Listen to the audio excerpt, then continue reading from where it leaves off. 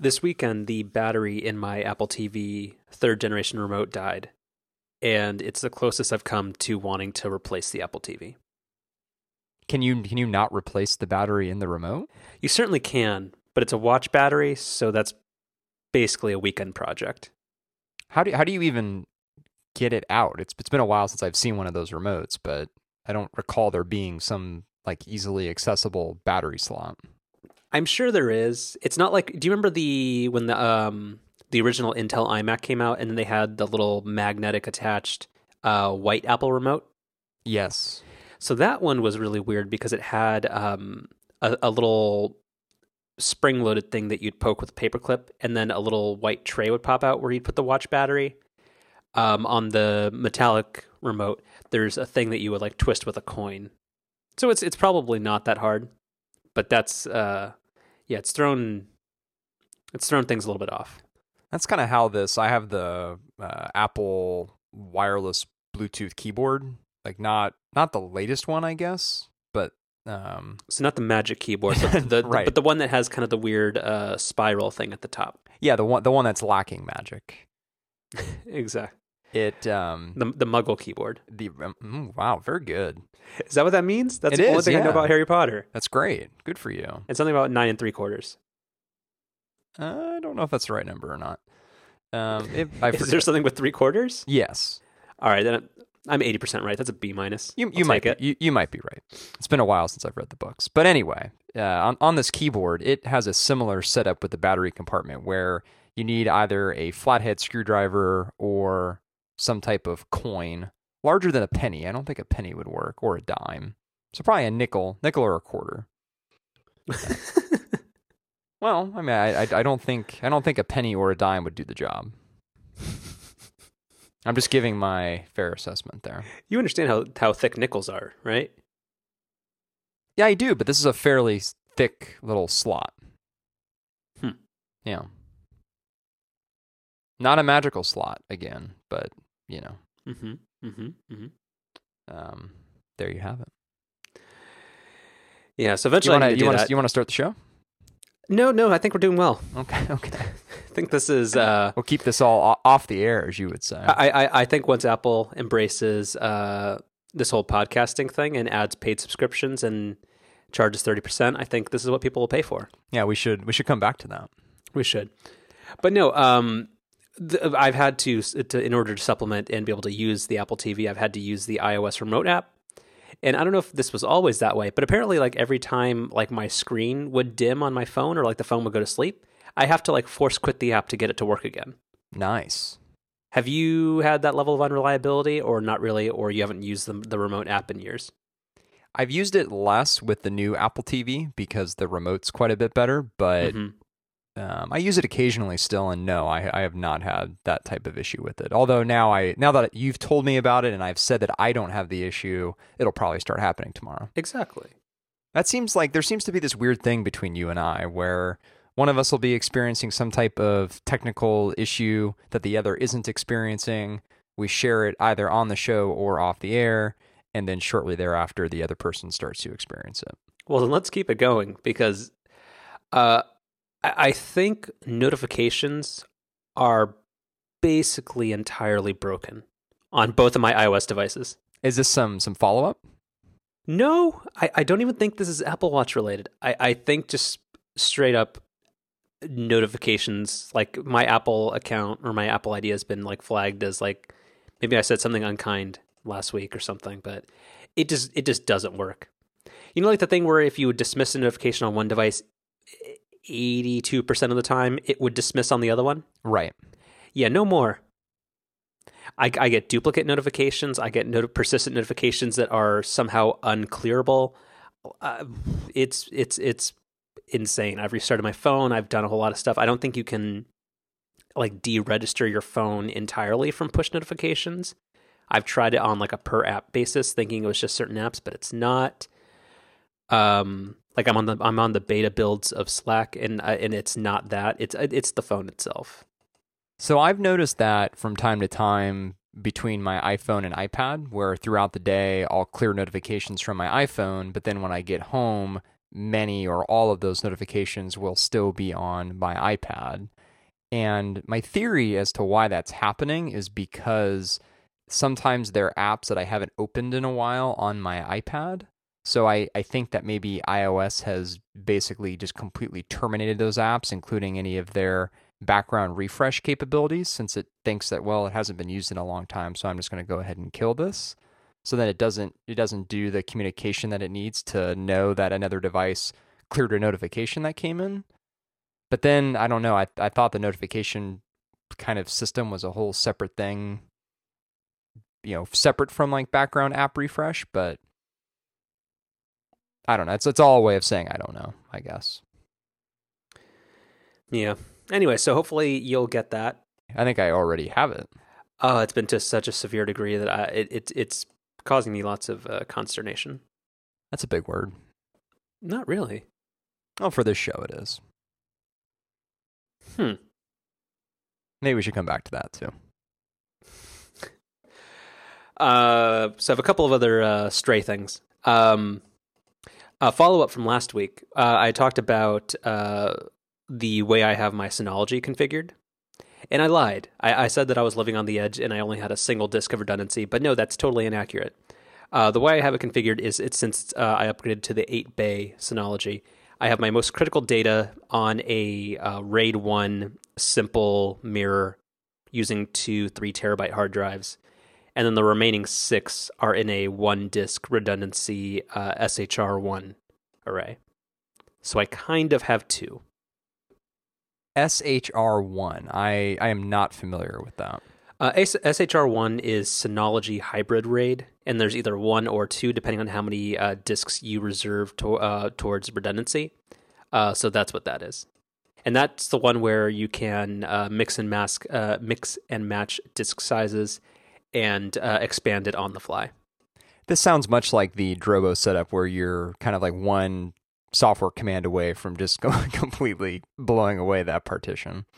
Correct, and that's why for my most critical data, I did the standard RAID 1, where if something goes wrong, I should, in theory, please don't write me about this because I don't want to know, be able to pull out the drive and just straight up, it's the way it is, because it's just literally copying bit for bit what's on the other drive. Well, so speaking of hard drive follow-up, can we get an update on how the backup's going? 700 gigs uploaded. Okay, that's pretty Still good. going. Still going. I haven't gotten any nasty phone calls from Comcast yet. I assume I will, because there's still much more to go. So how much more is there to go? I think it's like 1.4 terabytes in total. My Lightroom library is enormous. Okay, so you're halfway there. Yeah. Okay, that's pretty good. Yeah. It's working pretty well. And is it just running pretty much around the clock, except for maybe times where you actually want to use your internet? It's actually not bad. I think the Synology is somehow, because like whenever I do like big uploads, sometimes it will like saturate my internet connection and then download stuff becomes unusable. It pegs it at like 1.5 megabytes, BYTES. I think you're thinking of megabits.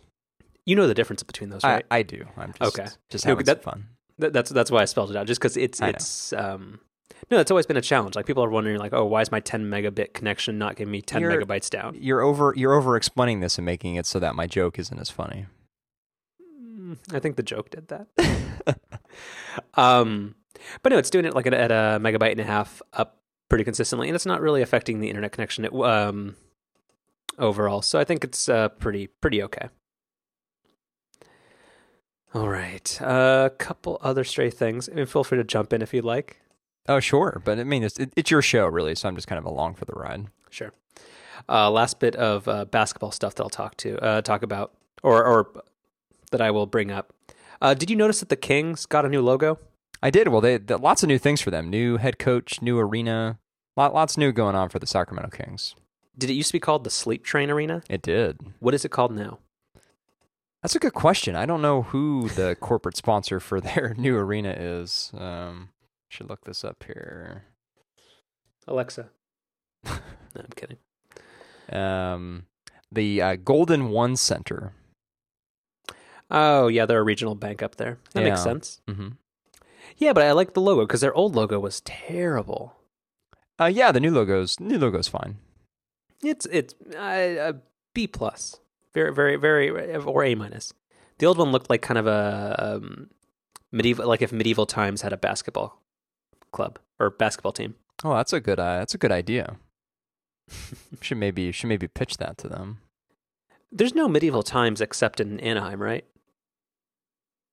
There's some show like that in Las Vegas, although I don't know if it's officially affiliated with the Medieval Times brand. But Medieval Times isn't like TGI Fridays. Like, it's not a franchisey thing, is it? I can't tell you. In all my years living down there, I never went. Did you? No, God, dude, does that look like something I would do? No, but you might have gotten roped into a family thing. I don't know. Taking place at Medieval Times, or one of your friends may have had a questionable birthday decision or something. And then the last thing before we get into meteor topics, or if you have anything to throw in here, if you ask Alexa to tell you a story, she has a very Amazonian response. What does that mean? I'll provide an audio clip later if I remember, so you can throw it in the show. Oh yeah, we'll seamlessly drop it in right here. I don't know any stories. Sorry, but there are loads to choose from in Audible. Get started by saying play my audiobook. Which is smart, but also the most Amazon-y thing that could possibly happen. Because like in the newsletters that they send that I forward you sometimes, where it says, here's what's new with Alexa, because I'm trying to force you to buy one. It says like, oh, she can tell you a riddle or a joke and all this kind of stuff. And we're like, oh, tell us a story. And then she says, there are hundreds of thousands on Audible. You should try that. Well, you know what I'm going to do is I'm just going to wait for the Google chirp. And you're going out of order. Yeah, I know, but I felt like that was a natural segue. It is. Actually, we'll have a bigger discussion about that. But I will let you take the reins because that was all my small bits. Okay. Well, we'll tungle that transition, and we'll take that. We'll clip it out. We'll cut it in later into the show. And just put a marker in there. Were you just rapping? Maybe. Yeah. Yeah, possibly. I'm not really sure. Okay, when you listen back to this, let me know. Okay.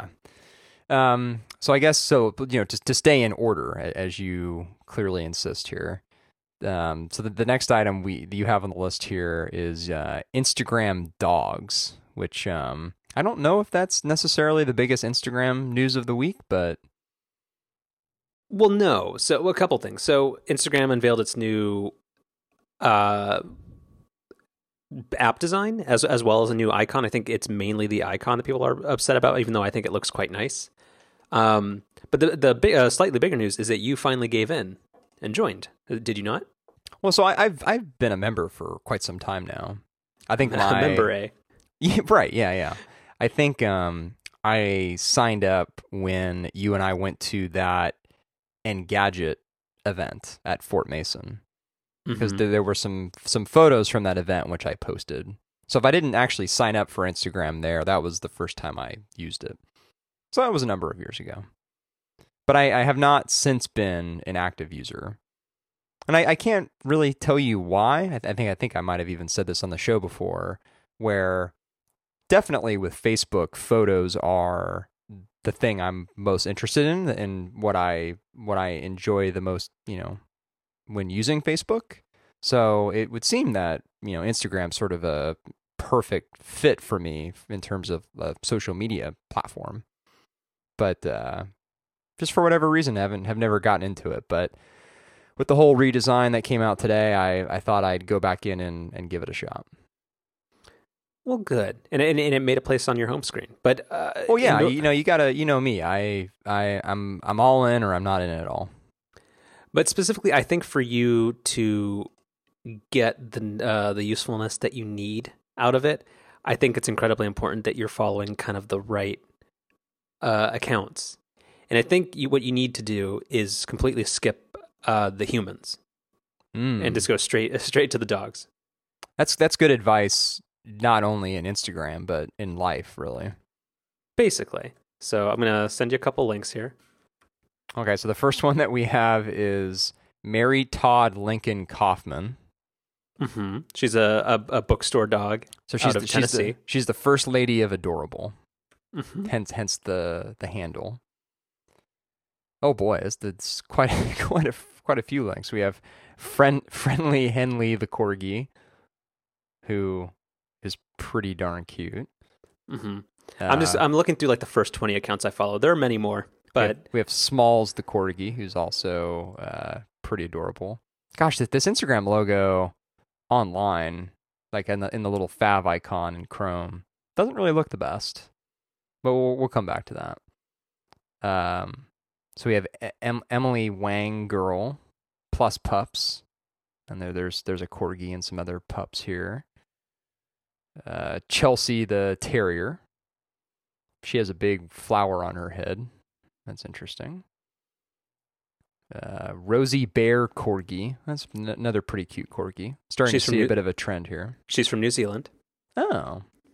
We have Riley the black lab. We have Life with Elroy, which I believe he's been mentioned on the show before. This is one of your favorites, right? I must stop you and correct you. He's Leroy Milo Brown. Oh, my apologies to Elroy. We have Corganista. Pretty cute. Multiple corgis involved here. Yeah, so she's Maki, and then there's also her adopted brother, Bubba. Huh. There's Cornelius, who is also accompanied by Stumphrey. Mm-hmm. Two corgi bros waddling around West LA. Mm-hmm. Your favorite type of corgi. Mm-hmm. And then last but not least, we have what is a nudidae? Nuit. Okay, I'm not going to try to say that. Making your day with a Nuit a day.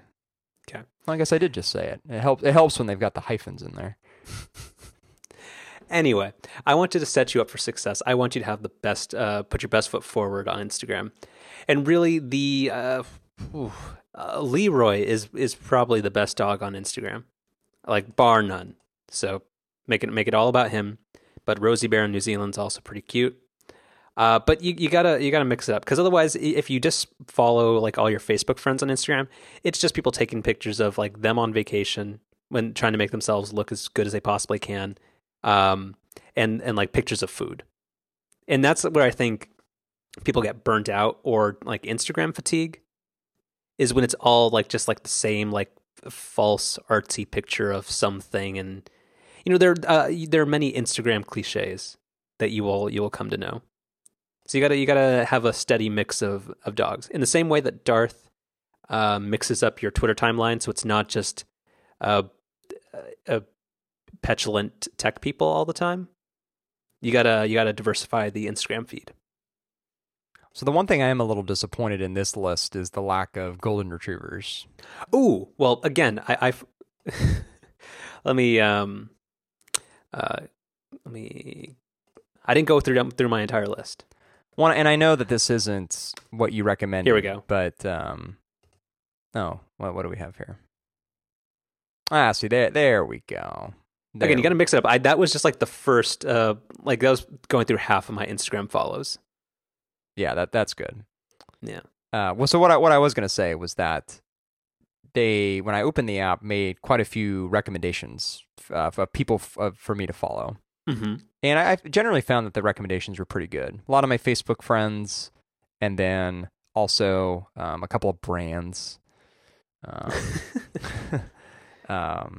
So yeah, I think the kind of initial setup experience was pretty good this afternoon. And then now I've got this list of dogs, and I think actually really all I need actually is this most recent one you sent me. Yeah, and Instagram is actually pretty good once you start following, and particularly once you start liking things.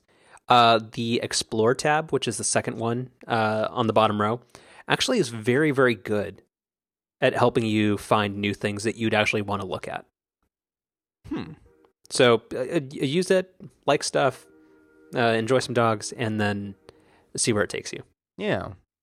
It's a very good thing to prevent you from just staring at a stale Facebook news feed or just opening Twitter for the 8,000th time. Yeah, I do that a lot. You just like when you just have 2 minutes of time, you're like, I already saw this, Yeah. or there's nothing new in New York Times Now. Right, exactly. I really dislike that New York Times Now has ads. I'm paying $15 a month for it. Yeah, don't remind me.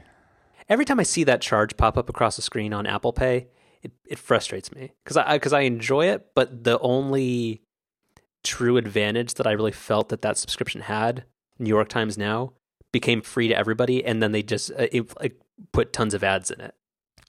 Yeah, pretty much. I still if do. If it was an ad-free version, totally, I'd be all for it. But I still do find the New York Times to be kind of the go-to source for me. It's a good value.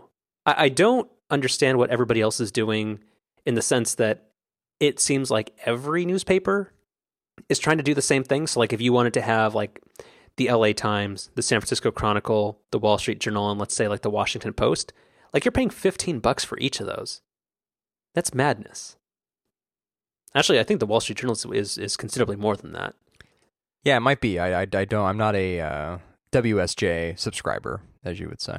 You don't get the Journal. The Journal. Sorry, there right. You go. Mm-hmm, thank you. Yes, you're more of a USA Today man. I can't say I've ever read a USA Today article. That's an old-fashioned movie insult or movie joke. Yeah, my only point of reference for USA Today is the second Back to the Future movie.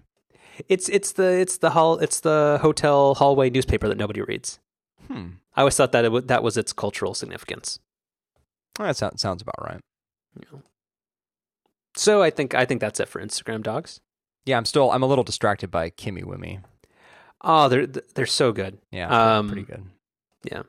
If you want, you should look at my profile and just backtrack based on who I follow, because I have all like the general tech people on there, plus a healthy smattering of dogs. Yeah. All right, so this takes us to another critical point that centers on you. Oh, okay. Your home screen. Yeah. We're covering this again. Yeah, we're coming back to that. So you said, I think your response was that you have so many questions. So fire away. Still concerned that you have not adopted the reserved thumb space. No, never. That's madness. You can't tell me that Apple's original design for the iPhone home screen in 2007 is still applicable today. I know that when you buy a new iPhone, it still comes that way, but I think that's a decade of American legacy right there. Don't put it that way. Why? Because it makes you feel old? Yeah. We can talk about that for an hour. How has the iPhone almost been out for a decade? That doesn't make any sense. That's disturbing. Don't make me remind you of other things. There were people born who will be attending college soon that were born in a year that starts with 20. A year, okay, you're never allowed to say that again on this program. Moving on. Okay. If we wouldn't be talking about that if you just reserve some thumb space. No. So never. Keep that in mind. Mm-mm. Okay. The camera icon not being where the camera is still perplexes me. What do you mean? The reason the camera app icon is placed in the upper right is because on the other side of the phone, that's where the camera is, so that your hand knows not to cover the camera. Yeah, but particularly with the iPhone 6, that those upper corners are the hardest parts of the phone to reach comfortably. So then you're never really opening Evernote. It's just there as a placebo. Actually, on my phone, I don't open it very often. That's true. Do you still subscribe to The Economist Espresso? I do. Well, because I subscribe to The Economist, yeah. Oh, how much is that? Do they have a separate espresso subscription? I think they do. I think it's like $5 a month, which to me does not seem like it's worth it at all. Oh, well, I just subscribe to The Economist, and the espresso's included with that. And how much is that? It's. 'Cause I've always waffled on whether that's worth it or not. I think it ends up being about $10 a month, maybe a little less. Okay, that's intriguing. But I mostly use it for espresso. All right. Opinions of Weather Underground's new icon. It's okay. Better or worse? I think it's better. Okay. Yeah, I definitely agree. But it's a little busy, but it's also kind of subtle about it. Yes, and I think it definitely helps offset just the plain black icon, which, depending on your wallpaper, can be a sore thumb. Yeah, although the bright letters kind of help with that. Mm-hmm. Mm-hmm. For OmniFocus, do you artificially disable the badge count, or do you just have nothing due in the next 2 days? I don't think I have the badge count set up to show future due dates. Only past due? Only past due, yeah. Okay. And as somebody, you'd mentioned in the past repeatedly that you were extremely against, you were very conservative on notifications and app badges. I'm interested to know your thoughts behind Momentum being allowed to have a badge. Yeah, so the only two apps that I allow to have a badge on the home screen there are OmniFocus and Momentum. And OmniFocus is pretty self-explanatory because when something is past due, I want that to consistently and perpetually grab my attention. And then similar with Momentum, when I have uncompleted things for the day, I want that to be kind of a constant reminder. So I'm very, very reserved with the badge icons in particular. I'm pretty conservative with notifications in general, but particularly with the icon badge notification. And so those are the only two apps that I use it for. Got it. Well, I guess I actually use it for Google Hangouts too, although usually those are addressed at my computer. Makes sense. Cool. No, that was mainly it. I think it's a relatively well put together home screen. I think we've made tons of progress. Yeah. Very proud of you. Thank you. Yeah. Looks like your headphones need charging. Speaking of, they're actually charging as we speak. Oh. I had set an OmniFocus task to remind myself to charge this when I got home this evening, which I then did. Very nice. Mm-hmm. Okay, I think that's that. Okay. All right. Where do you want to go next? Well, I mean, we have to stay in order. No, we're jumping around. I don't think we are. No, we are. You missed the first one then. The follow up on the Apple Watch. Mm-hmm. Did I fall into a fugue state? I thought we talked about that. No, what did we talk about? I thought it was the notification discussion. Was that not? No, that was totally unrelated. Oh, well, what's the Apple Watch follow up? I apologize for skipping that. My goodness. You're about to say you were appalled. I am. I'm appalled at myself. I feel like we just need to start the show over again. We might have to. Yeah. Again, this is a premium podcast. We gotta figure this out. Yeah, it's one of Apple's handpicked pay to play premium podcasts.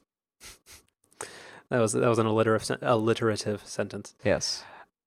So yesterday or last night, either I forgot to charge my watch or it didn't charge, even though I set it on there. But either way, earlier today, my watch went dead halfway through the workday.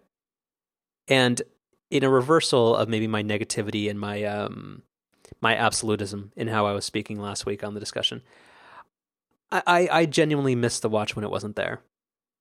My pocket started buzzing for the first time in like a year, and it was the worst. Yeah, I've in over a year owning the Apple Watch now, I've never had it die on me. It has never run out of battery. So I haven't had that experience, although I would imagine if I did, I would have a similar reaction to you, which is why the hell is my phone vibrating? And like, oh, I forgot it did that. I was setting timers on the phone that made noise like an animal. Yeah. And it actually did make noise like an animal because I used the dog barking as the timer. So yeah, on a complete opposite example, one of my coworkers who also has an Apple Watch went on vacation a few weeks ago, and he was saying that when he was on vacation, he never wore the Apple Watch. In fact, I think maybe he didn't even take it with him. And he said he didn't miss it at all. And I thought that was just like the most damning thing you could say about the Apple Watch. I was surprised. I mean, for all of its faults, which we talked about, extensively last week, I still very much do enjoy having it on my wrist every day. And I think that's what I'm here to reconcile versus last week, which is, I think if you think of the Apple Watch as a very stripped down product in terms of let's ignore these notification bugs that I don't know if they're a 9.3.1 problem or if my Apple ID is cursed or what the deal is. Let's say notifications worked. It as a notifications device, a timer that I wear on my wrist at all times, something that turns my lights on and off, and something that I can occasionally like play pause or rewind a podcast that's playing on a Bluetooth speaker, like that's overall like a good product.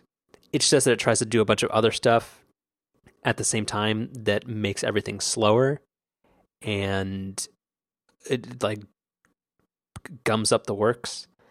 But the core functionality of it is actually pretty decent. Like if they iterated on that, it would be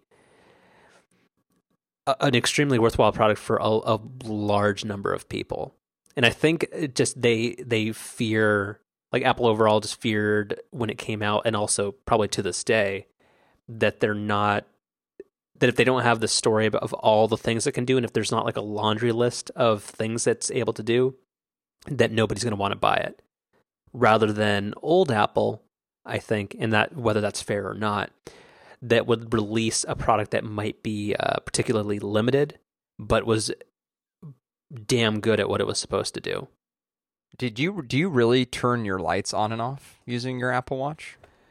It depends, because part of Hue lights is that you can dim them. So inside, once I open the HueMote app, which is a third-party Philips, it's good, right? That's a good name. It's pretty good. It's a third-party app because the actual Philips Hue app is just absolutely terrible. Not even just on the watch, but on the iPhone itself. But no, it allows you to set up scenes where I just have one that says like 10% brightness, half brightness, and 100% brightness. And that app actually loads extremely quickly, and I just tap on it, and it's good to go. Because the thing is, like, because I have the watch, I'm much less worried, or I don't really have to have the phone in my pocket at all times. Like if I'm going from the bedroom to the living room and I'm jumping on my iMac, like my phone can stay in the other room, and it's mostly okay because I can answer iMessages on my Mac. And if I get a notification for something else, it just goes to the watch. So in that sense, I forgot what the original question was, but it feels like turning your lights on and off with you using your Apple Watch would neither be easier or faster than either just physically turning the lights on and off or, using your phone. Well, a couple of things. One, I can't turn the lights on and off normally. And in most cases, I'm using Alexa for that. Oh, okay. Is that because you have to have the switch just always turned on? Correct. Ugh. But it's fine. No, it's totally fine, because the thing is, the lights turn on every morning at sunrise, and they gradually increase in brightness. So it's an easier, more natural way to wake up. And I know that sounds really dumb, but it's totally not. It's great. It does sound kind of dumb. I'm just sorry. Sorry to be blunt, but no, it's totally fine. But the thing is, like, I find that to be much more easier, and I wake up more naturally rather than just having a loud alarm go off and the room is still black. Do you have like blackout curtains? Well, you know what I mean. Like, still very dark. I guess my room has quite a few. Like, I close the blinds. Yeah, I guess my room has quite a few windows, and even with the blinds, it just kind of naturally gets brighter as the sun comes up. So I feel like I've got that, but just like for free with the sun. But like, I think solar power might be onto something. Yeah, there might be a future there. Unless Apple finds a way to monetize sunlight, and find a way to find out when you stop paying attention to the sun and sell ads against it. I think they would rather just be like a star directory. It's pretty good. It's pretty good when you think about it. I think that's genuinely the funniest thing you've ever said. Wow, thank you. No, That's It works on a lot of levels. No, that's smart. Like that's a brainy joke. Thank you very much. I did my homework this week. I read those articles. Did you prepare that in advance? No, I swear I did not. Star Directory. Okay, if that's not a show title, I'm You're I'm resetting your Squarespace password. No, I've written it down. No, but no. If you you should someday, if you ever have like if you ever get just a random somebody just throws $80 at you at the street or something. I can't. It's a common occurrence, believe it or not. It's great. Like no, like $80 just falls out of somebody's Tesla when they're driving by. Hue lights are the best, and you should try them. How many light bulbs do I get for that? Depends on what kit you buy. Well, no, I'm saying for $80, what do I get? You get the bridge and 2 lights. 2 lights? Yeah. So right now in this room, I've got like 7 lights in here. What mansion are you living in? Well, so I've got like a ceiling fan thing that's got 3, and I've got my little. That doesn't count. Why not? How many light fixtures do you have? Judge it that way. Well, okay, so if you count those 3, that's 1, and then I've got a desk lamp here, and I've got 2 bedside lamps. Well, but hold on. How do you control your desk lamp? It's usually just a switch directly on it. You wouldn't use a hue light for that. Well, then what's the point if I'm for mixing things you'd analog and hue lights? For things that you'd have to use a light switch for. But like on a wall. Okay. Like I don't think like a desk lamp, that's generally not on unless you're at your computer, in which case you wouldn't. Nah, I don't think that counts. so basically I just shouldn't get any, because none of my lights are applicable, is what you're saying. You don't have lights that turn on through a switch? Well, the or ceiling, that you have to walk up to? The ceiling fan does.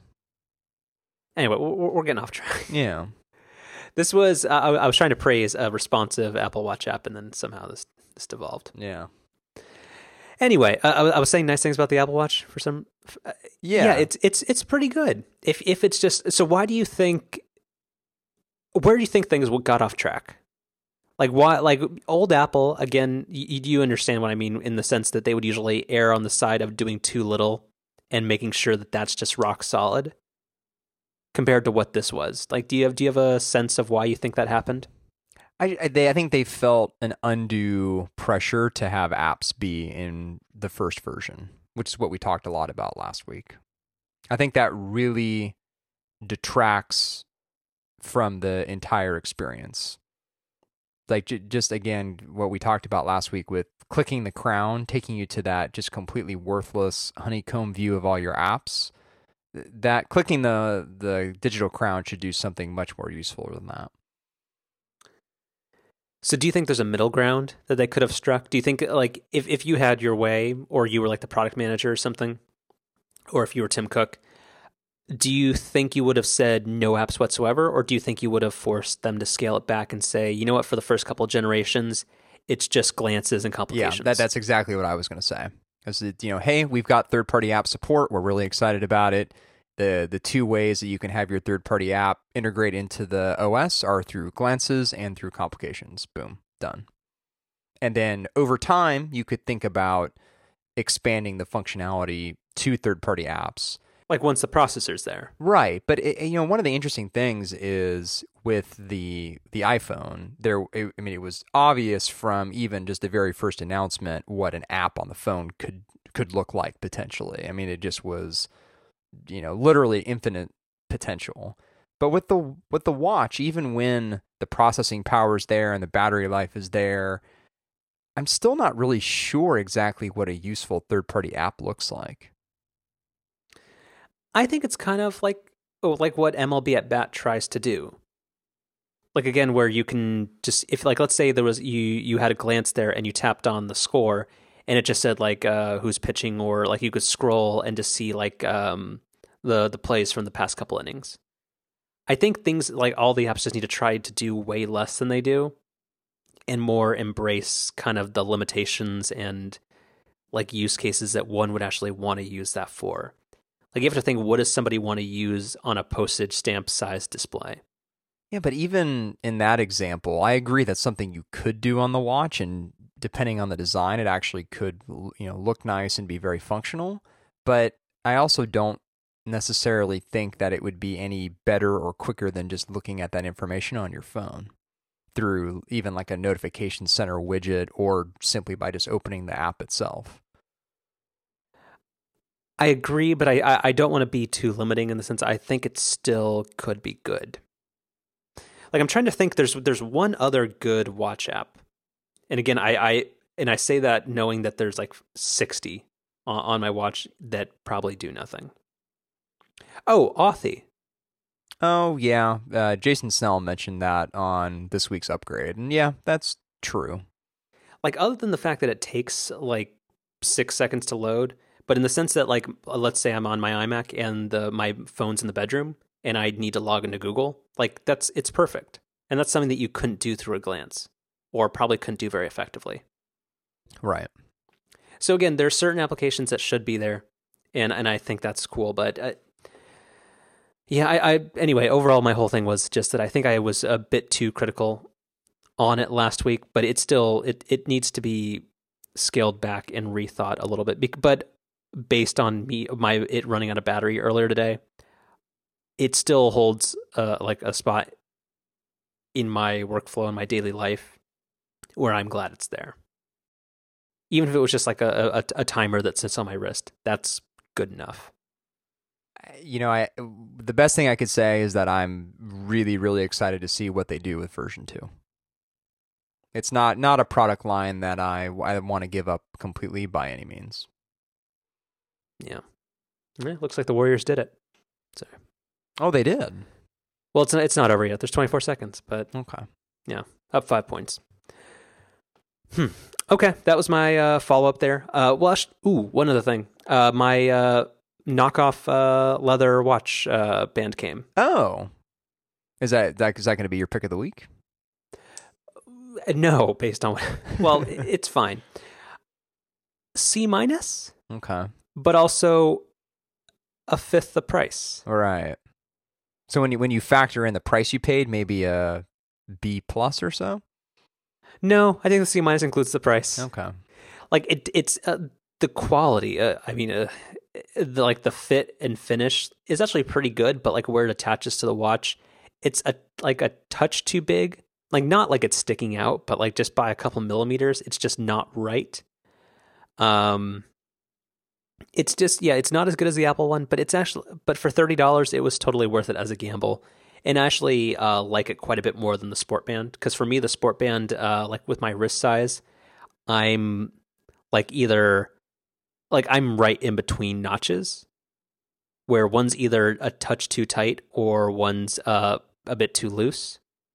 Whereas with this one, that's not a problem, because it has just such almost infinite adjustments.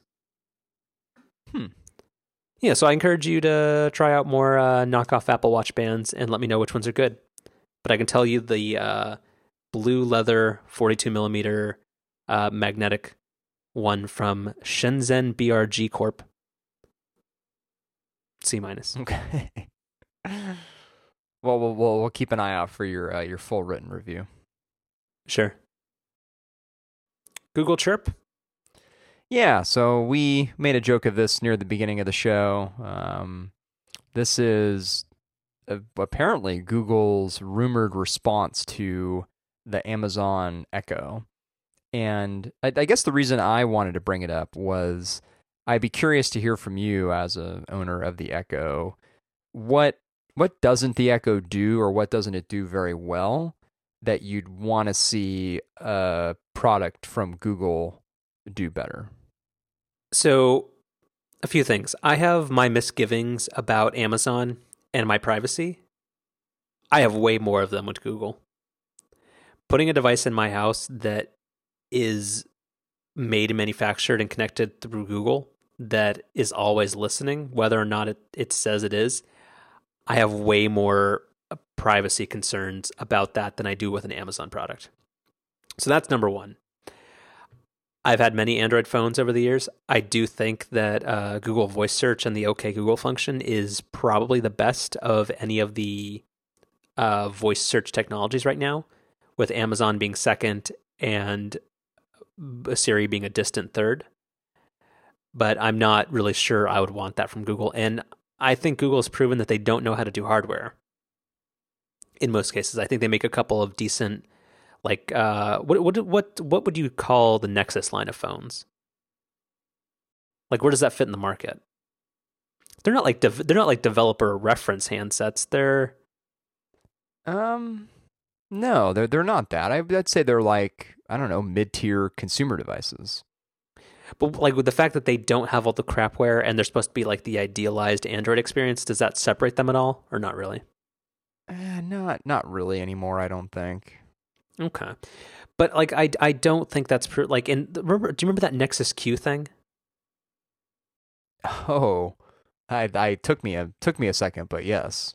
The thing that's just like, it was like this weird ball that I think the only point of it was so that you could stream just like stereo audio, not even video, off of your Android phone, and it was like $300. Yeah, and it was weird because it was relatively small, but it had like a million different cables that could be coming out of it, because it had, gosh, what did it have? So I'm looking at a photo here. It had optical out, Ethernet, mini HDMI or micro HDMI. I don't know what that standard is called. Micro USB, and then it also had, I guess, are these like composite outputs maybe? Oh, you mean just like left and right RCA? RCA, yeah, thank you. Composite video. Well, that's what I was thinking it was at first, but no, I guess it's. Oh, you know what it actually might be too is might be like speaker. I don't know. I put a photo in the Slack, which is taking forever for some reason. Yeah, I don't know if I don't even know if these are like speaker wire slots or what these are. But I just remember there were some photos where people had, multiple ports connected with wires, and it just, for such a small little device, it looked kind of funny having so many cables. Wait, what is that? Yeah, I know. I'm actually not entirely sure. And there's this other photo God, this was such a weird device. Did it actually even? It didn't really even come out, right? Like they honored pre-orders. So if you pre-ordered one, they shipped you one, but they didn't actually make it generally available. I think they only shipped like a couple thousand of them. Right. They probably go for like $1,000 on eBay or something. I don't think now. they do. I think they go for like $2. Yeah. $2. Yeah, sorry. Not 2,000. Like, so anyway, the whole point of this was, sorry, getting off track, was that Google has a weird history with hardware. And so no, I don't. I understand where an always-on listening device is an interesting product category, and I think everybody, including myself, kind of laughed at Amazon when they initially did the Echo, and now everybody thinks they want to get in on it. But I think maybe Apple has more of a place to be looking for something like this than Google. Again, mainly because I think Google has a lot of kind of privacy concerns hanging around it much more than Amazon. And I just don't really know what it would do otherwise. So not to just continue to derail this conversation, but I'm really fascinated with the Q here. So on eBay, these go for about $100, $120. So a third of what it was supposed to retail for. Yeah. And it does appear, based on some of the cables that are included with some of these, that the ports that we're seeing are for speaker wire. What's a Banana Connect? I'm not entirely sure. I didn't think I was that out of the loop on home theater stuff, but I've never heard of this. Well, so I think this is because you could maybe somehow like connect this thing to like a receiver. So you'd want, your right and left speaker wire to be able to plug into this thing. But isn't that what optical audio is for? Well, yeah. Also HDMI, but I don't know. Like maybe he had some kind of like legacy receiver or something. So, and I do like. I mean, one could argue maybe not the most well thought out product. Sure. I do like the balls of this guy who's selling an Apple TV Generation 1 for $210. Well, so the reason for that is because people jailbreak them. I think I told you that the Apple TV that you have that I sold prior to getting the newest one sold for more than I bought it for, by quite a bit. But this is the one that came out in like 2009. I know, but I still think people buy them because you can jailbreak them and do all kinds of stuff. Yeah, in fact, I think the listing that you're looking at even highlights the fact that it's jailbroken. That people pay a big premium for that. But still, believe me, when I sold mine, I was completely baffled by it, but I was like, hey, I got like $70 more for this thing than I thought I was going to. So awesome. Wait, so which generation is that? In which case, maybe I won't replace my Apple Watch battery or my Apple TV. I think it was just the same generation that you have, and I ended up selling it for like either the same price or more than like what the new one costs. Google making a chirp. Yeah. Well, one more thing on the Nexus Q. I like that this guy, this eBay listing, he notes that it's rare. I appreciate that.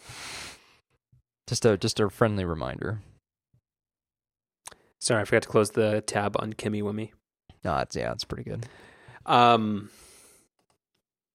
So yeah, I don't really see the point of. Well, I'm sure Android users would like this, but yeah, I don't think this is as compelling. I think Amazon as kind of a neutral third party in the smartphone wars. Now that the Fire phone is not a thing, rest in peace.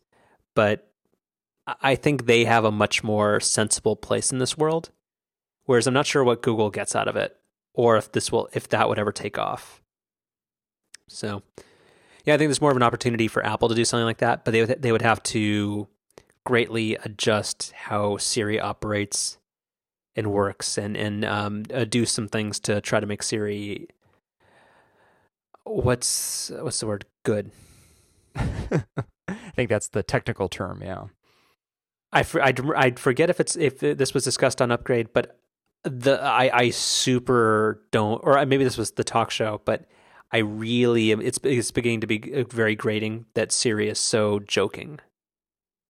Oh yeah, we've talked about that here. I would much rather them focus on them making it good and accurate than witty.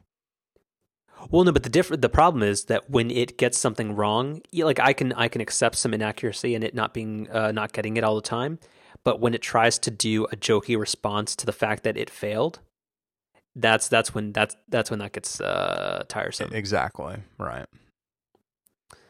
Yeah.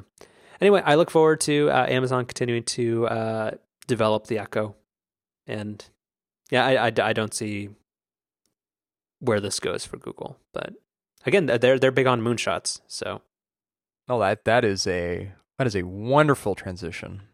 I teach a master's class in Segways. The ones that you ride? No, SEGUE. Oh, got it.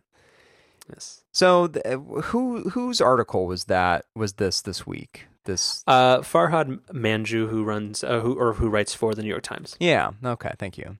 So the premise was that Apple needs to be kind of more like Google in the sense that instead of being really picky about what they work on and only investigating a small number of products and areas, they instead just kind of need to throw a bunch of stuff at the wall and see what sticks.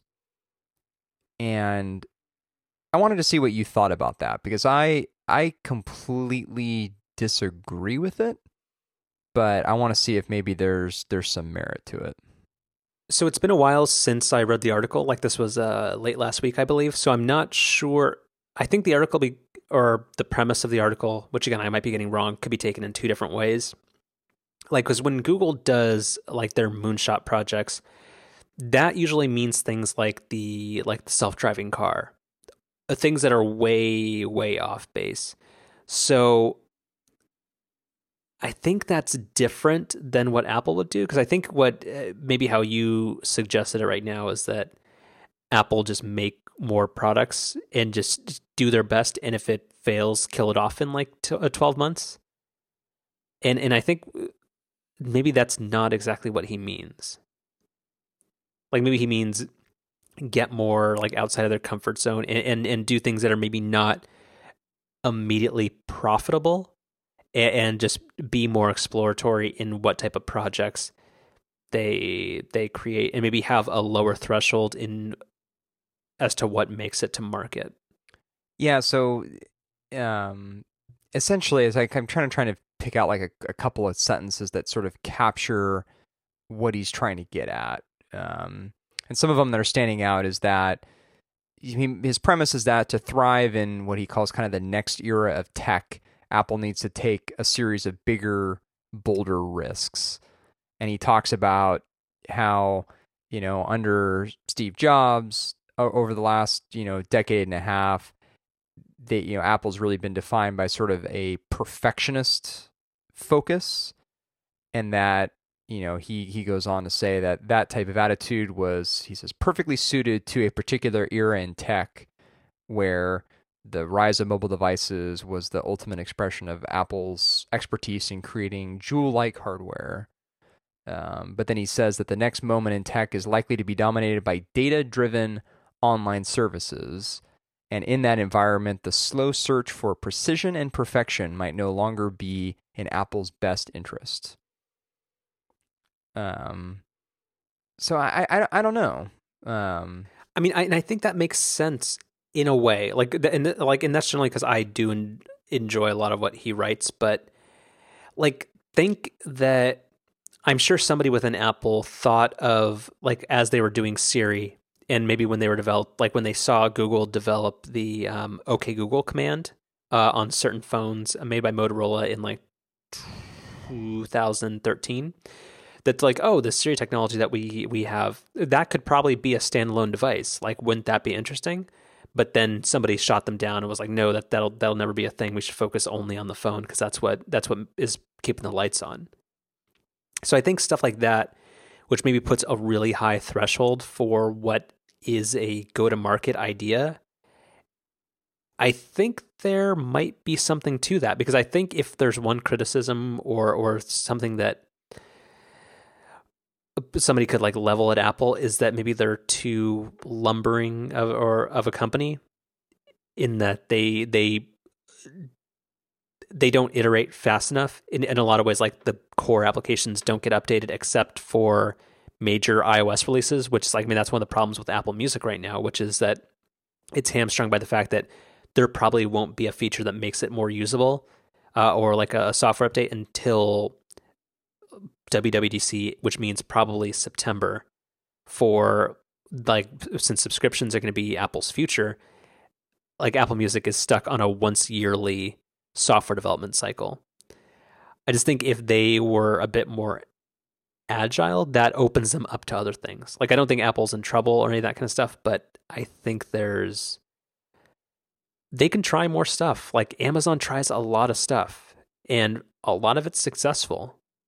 I don't know, because I don't think we're in a weird spot where we don't have old Apple, but we also don't have a new Apple either. Right. Does that make sense? Yeah, it totally does. Like, they don't have the conservatism that old Apple had, which is perfectly illustrated by the watch, which means where it looks like they said yes to absolutely everything they possibly could. But we also don't have somebody or a company that's just trying things that maybe are a little bit crazy, but could be potentially more profound and revolutionary. Well, so do you think that maybe Apple's in a transitional phase where it's transitioning from being perfectionists to more like something like Google? I really don't, because, and this is, I don't want to get, I'm going to say this briefly because I don't want this to become a different discussion, but I think Tim Cook's Apple is very different from Steve Jobs' Apple. And I think Tim Cook's Apple doesn't really know when to say no, but they're also trying to cling to the idea that they only say yes to the right things. Does that make any sense? It does, and I agree. I think that's a much bigger topic. Yeah. But I think that's a good one that we joke about this, but we legitimately should come back to that at some point. Not on today's show, but of course. Go ahead and keep that in the log. Yeah. We'll mark that down. Yeah, drop a marker. Uh-huh. Is that what that means? Probably not. I think so.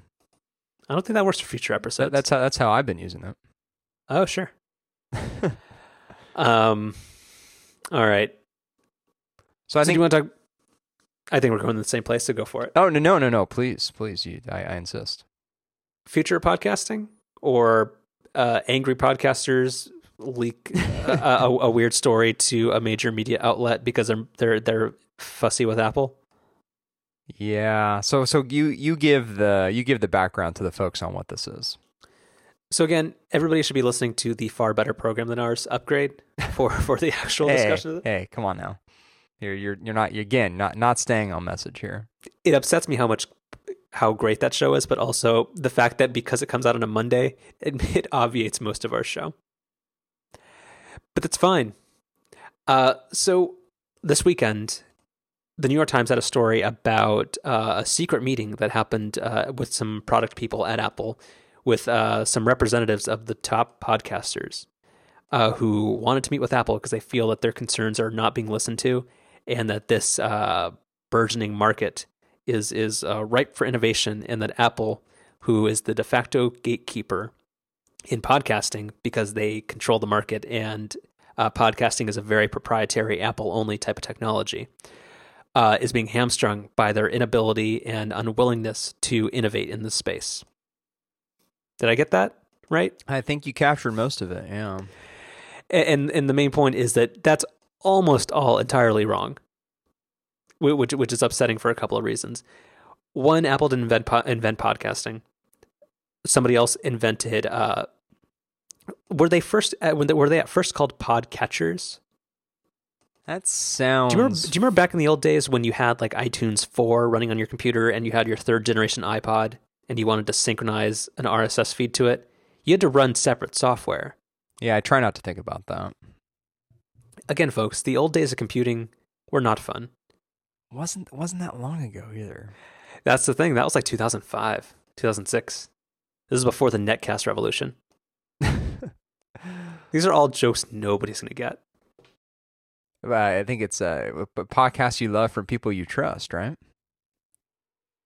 Does anybody listen to that anymore? I don't know. I really don't. I totally respect what he does, but yeah, it occupies a weird space. Yeah. Anyway, so the whole article didn't really seem to. I don't know if it was written by somebody who doesn't understand technology or who was just trying to write a story about business or like dealings, trying to make it seem like Apple was stodgy and unreasonable. But I'll do you want to focus on the part where they got the technology wrong, or the fact where what people seem to want would fundamentally change what podcasting is? I guess the part that sticks out to me the most is that it's sort of like the sense of entitlement. Like I think it's interesting to get into the kind of the ramifications of making the types of changes that supposedly these, in air quotes, top podcasters wanted. But I think even before we get to that, one of the things that I want to call out is just the fact that why in the hell does Apple owe it to anyone to provide this information? Like I guess one of the things that I'm growing tired of is that people feel that with Apple's products and services that they feel like this entitlement to things, like things that Apple doesn't provide or doesn't do. They feel like they just should do it because that's just what they should do. And like I really don't understand that. And I can't immediately think of any other company where people have that type of mentality. I definitely agree, and I think that goes back to the whole. Well, actually, no. I mean, I think it's a different phenomenon where everybody thinks maybe Apple's the old stodgy way, but I think in a lot of ways it's not that they refuse to innovate; it's that where people want them to innovate, they want them to say yes to everything, where that doesn't necessarily make a better user experience. And with podcasting specifically, they've taken an extremely hands-off approach, and it just happens to be that because iPhones are very popular and iTunes was, for like a solid decade, like just kind of the de facto music manager, or just like the one thing you did for music. And that's where it became kind of the directory of record for podcasts, and it became synonymous with podcasting.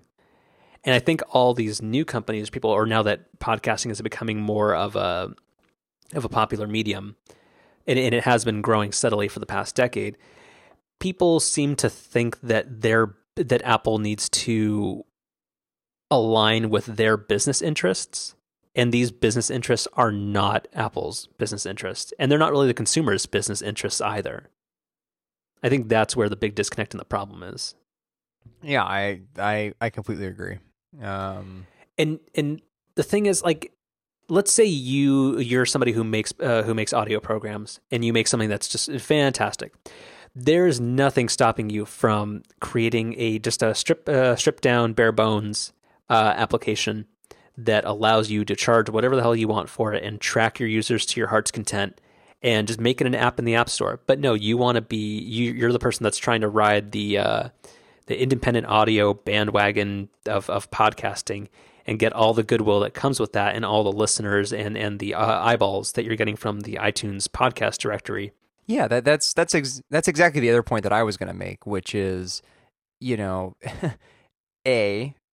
exactly right, which is if you really want this information, there's nothing stopping you from developing a solution to get it.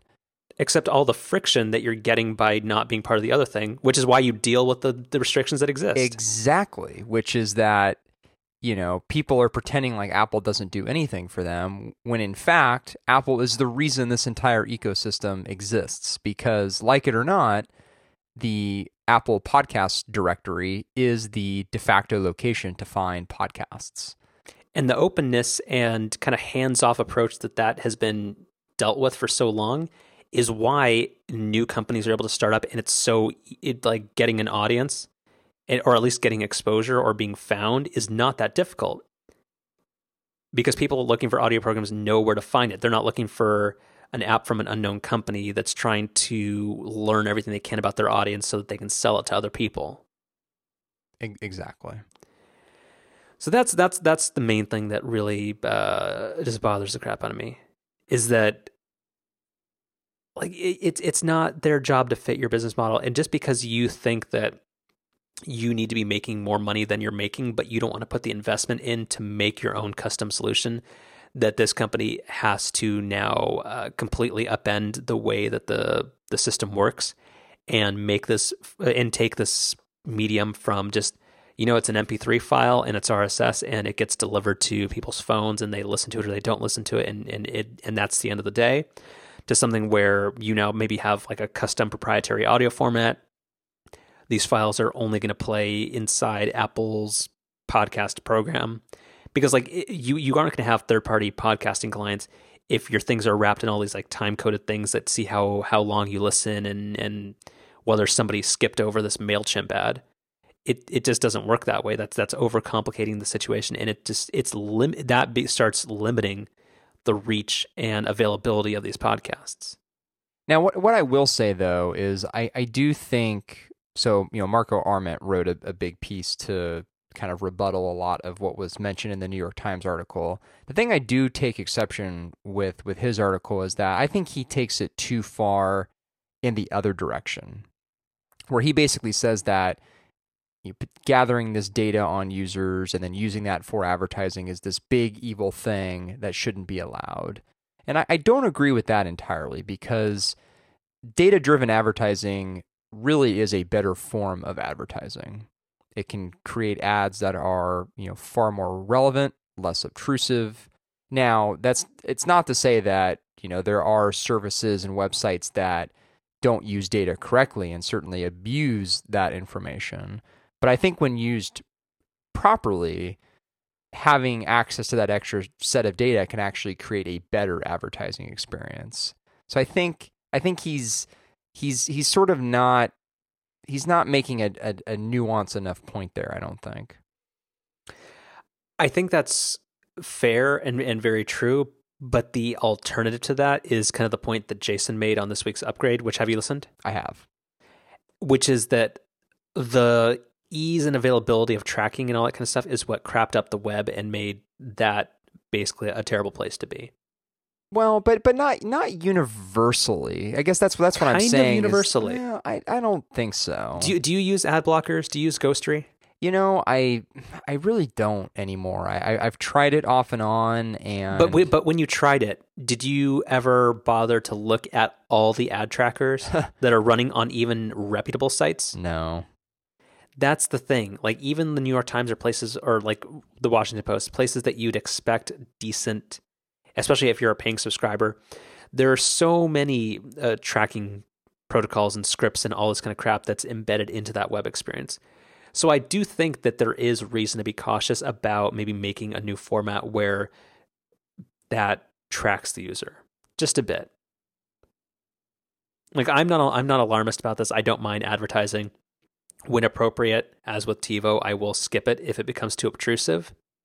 But I think putting this on Apple and forcing them to be like, putting them in the role of, just because they've been a steward of podcasting, in that they've provided attention to it in a reasonable enough development. Like I think hiring one or two guys to kind of administrate the podcast page, I think that's they've fulfilled like 70% of their role. To be honest, I think they might potentially even expand that, or be more, have more people assigned to provide more depth and expand the curation and editorial side of things. But other than that, in terms of like a technology side, I don't see the benefit of Apple fundamentally changing this, making it something that, because ultimately this would make podcasting more proprietary. Or alternatively, if you're a podcaster, let's say Apple makes a format and then Spotify does, and then Google Play Music does, and then Amazon or whoever, like everybody else. If you now have to make 6 different file formats or something so that your podcasts play on whatever service happens to be doing some sort of tracking, like I think that makes this a far more difficult type of business and or hobby, depending on who you are. Right. Yeah, I mean, so overall, I don't know. Apple's not in the. I think Apple has shown this many times in their history. They're not in the business of making your business work. I mean, nor should they be. I mean, they really shouldn't be. That's the thing. They shouldn't have to. Like I think in a lot of ways, like the 30% cut that they take on things is a bit onerous and unreasonable. But also, I think people a lot of time they lose sight of the fact that some businesses only exist because of the fact that being on Apple's platform brings you eyeballs and customers that just would never be there. Yeah, well, I think people at the very least lose sight of the value that has. Yeah. I think we're the original value creators. I agree. With our star directory. Mm-hmm. That's right. Mm-hmm. That was pretty good. Mm-hmm. All right. Should we?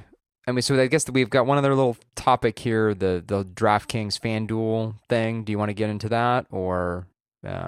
Just a quick question for you. Have you seen any FanDuel or DraftKings ads in the past like 3 months? So I haven't seen any like TV ads, but I still do see like their logos on, like NBA courts, for example, or like on, this it's like throughout like stadiums that you see on TV if you're watching baseball or hockey. Sure. But actually standalone like commercials, no. But I guess I'm wondering whether that's because of the kind of PR stuff they're going through now, or if it's because we're just not in football season. And I do think it's football that drives most of that TV advertising that we see. But isn't there one of them? Doesn't one of them have a big like they're like a quarter owned, or there's like a gigantic investment from Major League Baseball? Well, I think both of them have investments from all 4 of the major sports. Gotcha. But yeah, I mean, I haven't seen ads lately, but I guess I want to see, like, if we get to the next football season in the fall and we still don't see many ads, then I would be convinced that this is truly a change. But kind of hard to say what the cause to the effect is here. Got it. All right. We'll also wrap this up with picks of the week. Sure. I'm going to volunteer you. Okay. So I don't know if this is acceptable here, but I'm going to have a non-technology pick, if that's okay. That's encouraged. Okay. So my pick this week is the Nutra Ninja Pro Deluxe BL451. So it rolls right off the tongue.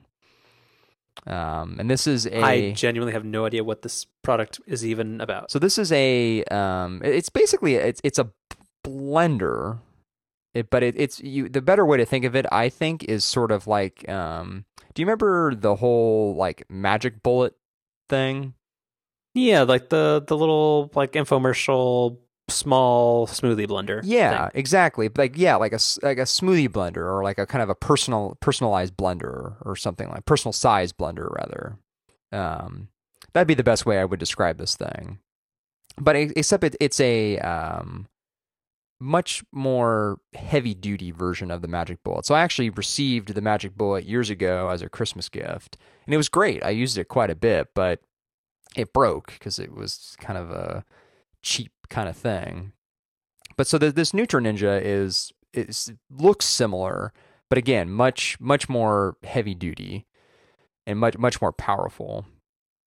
And it was kind of like the Amazon like gold deal of the day or whatever. So it was a pretty significant discount sometime last week, and so I picked it up, and it's awesome. The set that I got comes with the blender itself, and then it comes with a couple different sized little, I don't know what you would call these, but basically little cups that you then can attach the blade to, and then once you're done blending, you can put a enclosable lid on top, so you can go from just kind of throwing things into the cup, blending it, and then putting the lid on it, and then away you go.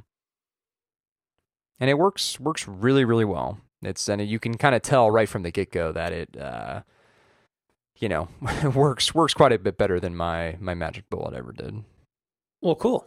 Yeah. Does it have any type of smart component to it? No, it is a dumb blender, I guess. Well, that's not very nice. Well, it's it's true. Your words, not mine. No, that's not what I said at all. But no smartphone component or anything. I suppose you could have a smoothie recipe app if you so desired on your phone, but that would be it. It's no June smart oven. No, that's right. I don't really have a good pick of the week, so I'm going to fall back to my my baser instincts. I'm going to do a snack pick. Is that acceptable? Oh, yes, very much so. Is this from Trader Joe's? It is not. This is actually from the Berkeley Bowl. I'm sorry for what'd you call me? You know what the Berkeley Bowl is, don't you? I don't think I do. Let me send you a picture. Is this actually in Berkeley? Yeah. Okay. It's a Berkeley grocery store, but it is a ridiculous grocery store. In what way? Like just so much produce, so much everything. Like it is not a replacement for Safeway, but just if you are ever in the East Bay. Well, actually, you work in the East Bay. Yeah, but not really close to Berkeley. Yeah, if you on days that you drive in. Yeah, okay, that's true. If you're going by the Bay Bridge, you should stop in. It's nuts. So this is not like an in-house product. I'm sure you can find this elsewhere. But you've heard of Three Twins ice cream? I have, yes. So they make a line of ice cream sandwiches. Ooh. And they have a vanilla bean ice cream sandwich. And it's a frozen product, but it tastes so good, and it's perfect, and you should try it. It's $8 for a pack of 4. It's a little steep, but they are delicious. Is this the Madagascar vanilla ice cream wafer sandwich? Yes. Wait, wafer. Hold on, send me a link. That sounds wrong. Well, hold on a second. We got. So I'm just on the Three Twins website here, but using my handy shortcut here, I can take a screenshot, I can copy, and I can not this. Paste. Oh my gosh, Slack sometimes with screenshots is infuriating. Sometimes Sometimes you can paste in. Sometimes you have to drag in. It's Why do you? I never paste. I just drag. okay. Well, there you go. That's what I'm looking at. No, it's this. Oh, that's not it. Oh yeah, that looks better. So much better. And do I have to go to the Berkeley Bowl for this? I can't get this in like. No, I'm sure you can get it many places, but I'm recommend. So that's that. Hold on, that's my tertiary. That's my actually. I'm demoting this pick because if you haven't been to the Berkeley Bowl, you need to go. Ooh, they do a sea salted caramel ice cream sandwich too. They need to stop with the sea salt. Oh, sea salt caramel is a great combination, though. It's not anything that says salted caramel. I'm done with. I'm sick of it. No, I disrespectfully disagree. It's the new what's the sea salt caramel is the sriracha of like. Oh, don't get me started on sriracha. That you and I can agree on is No, there's so many like there are like hipster food term like buzzwords that I am losing my mind over, and I can't think of any other ones other than sriracha right now.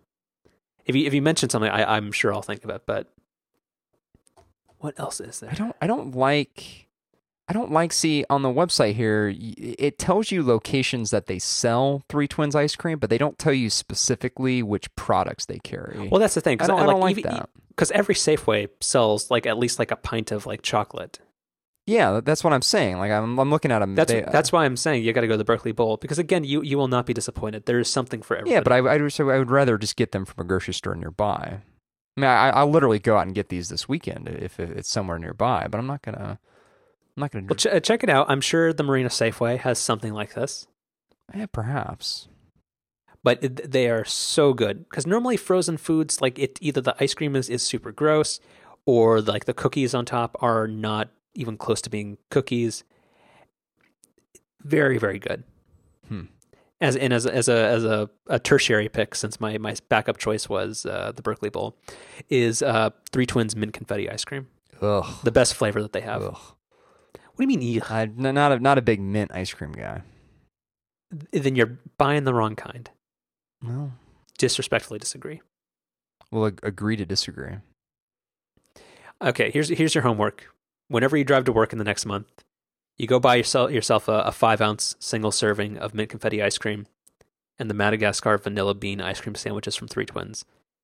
And you buy yourself a bottle of sparkling wine, and everybody has a good time. Yeah, I've never really. I don't know if I've ever actually bought like a pint of Three Twins ice cream, but man, they've got some pretty nice looking flavors here. They do.